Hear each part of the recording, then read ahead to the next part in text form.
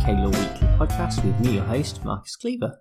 This week we will be discussing Totel Limited and Commissioners for HMRC, and the citation for this case is 2018 UKSC 44.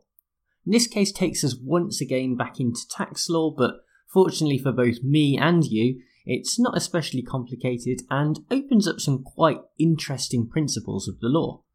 The tax in question is value added tax, or VAT, and it's governed in the UK by the Value Added Tax Act 1994.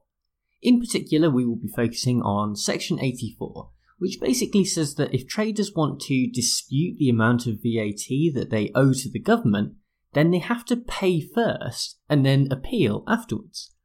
This doesn't exactly put the trader in the most advantageous position, especially when compared to the payment of other taxes such as income tax, capital gains tax, or stamp duty, where such a payment does not have to be made prior to an appeal. That comparative disadvantage is the basis for this case today, as Totel challenged the pay first requirement through the hierarchy up to the Supreme Court, where we pick the case up.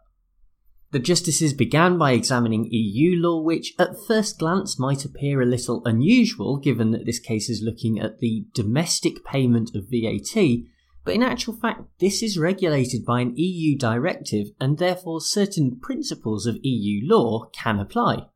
In particular, the idea of equivalence was closely examined, as this sets out that claims which have their origins in EU law, such as the one that we are discussing today, should not be treated less favourably than claims made under UK law.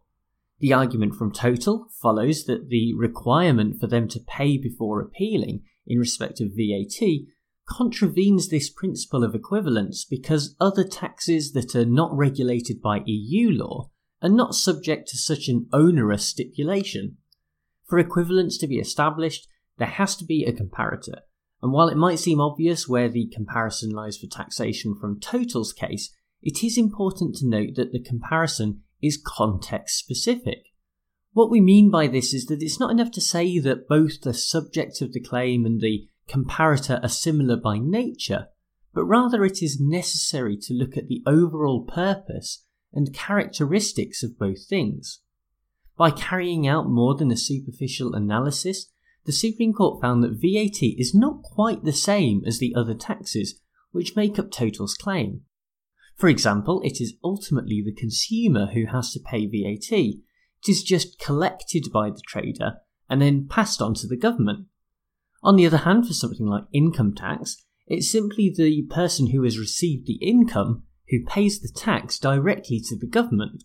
There is no middleman to speak of.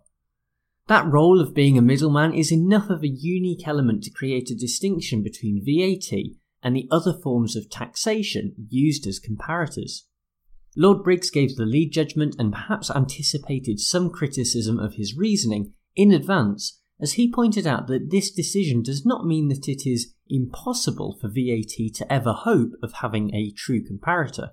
That would undermine the overall idea of equivalence and not allow it to function properly.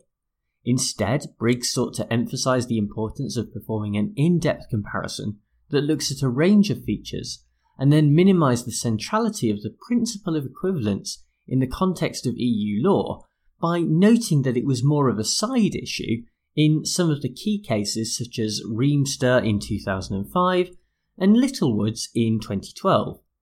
Furthermore, it was pointed out that even if there was a true comparison with other forms of taxation, this would most likely not have made a difference to the outcome of the case. The basis for this is that the principle of equivalence is not seeking to provide a claimant with the best possible procedure for the resolution of their case, but instead to offer something that is broadly favourable based on the comparison that has been established. Overall, this approach is probably rather restrictive, as while it sets out the affirmative case for why a comparison should not be made, it does little, if anything, to explain the problems with using income tax as a comparator. In other words, there is no real justification for why the pay first requirement exists in its current form and how it represents a reasonable procedure for taxpayers to follow compared to that for income tax. We know that in these circumstances the trader is little more than a middleman, and that for the justices this was a key feature. But it's hard to know why that was the case. After all, it doesn't directly impact on the appeal process itself. Furthermore, we have already mentioned briefly how the pay first requirement can undermine an appeal brought by an individual, but little is made of this as a pertinent feature. Admittedly, this is perhaps drifting a little into an area that is properly to do with government policy, but then again the principle of equivalence is one that ultimately demands a review of how the government sets out rules and procedures through legislation. By setting such strict criteria to establish a comparison, it means that the courts are not able to effectively do their job, as a proper analysis of the case is stopped before it even has a chance to begin.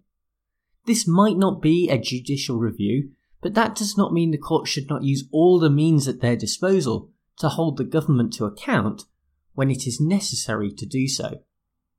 Well, thank you very much for tuning into this episode of the UK Law Weekly podcast, and thanks as ever to bensound.com. Quick reminder that my course on commercial law is still available on my website at uklawweekly.com/videos, and you'll find a link there to the commercial law course. Thanks as ever to everyone who leaves a kind review on iTunes. It really makes a difference and helps the podcast become more discoverable to other people who are interested in the various legal issues of the day, especially those impacting the UK. And in the run-up to Brexit, I hope to be doing more podcasts along these lines and sort of covering some of the key cases that will come up. Well, I'll be back with another episode next week, but for now, bye!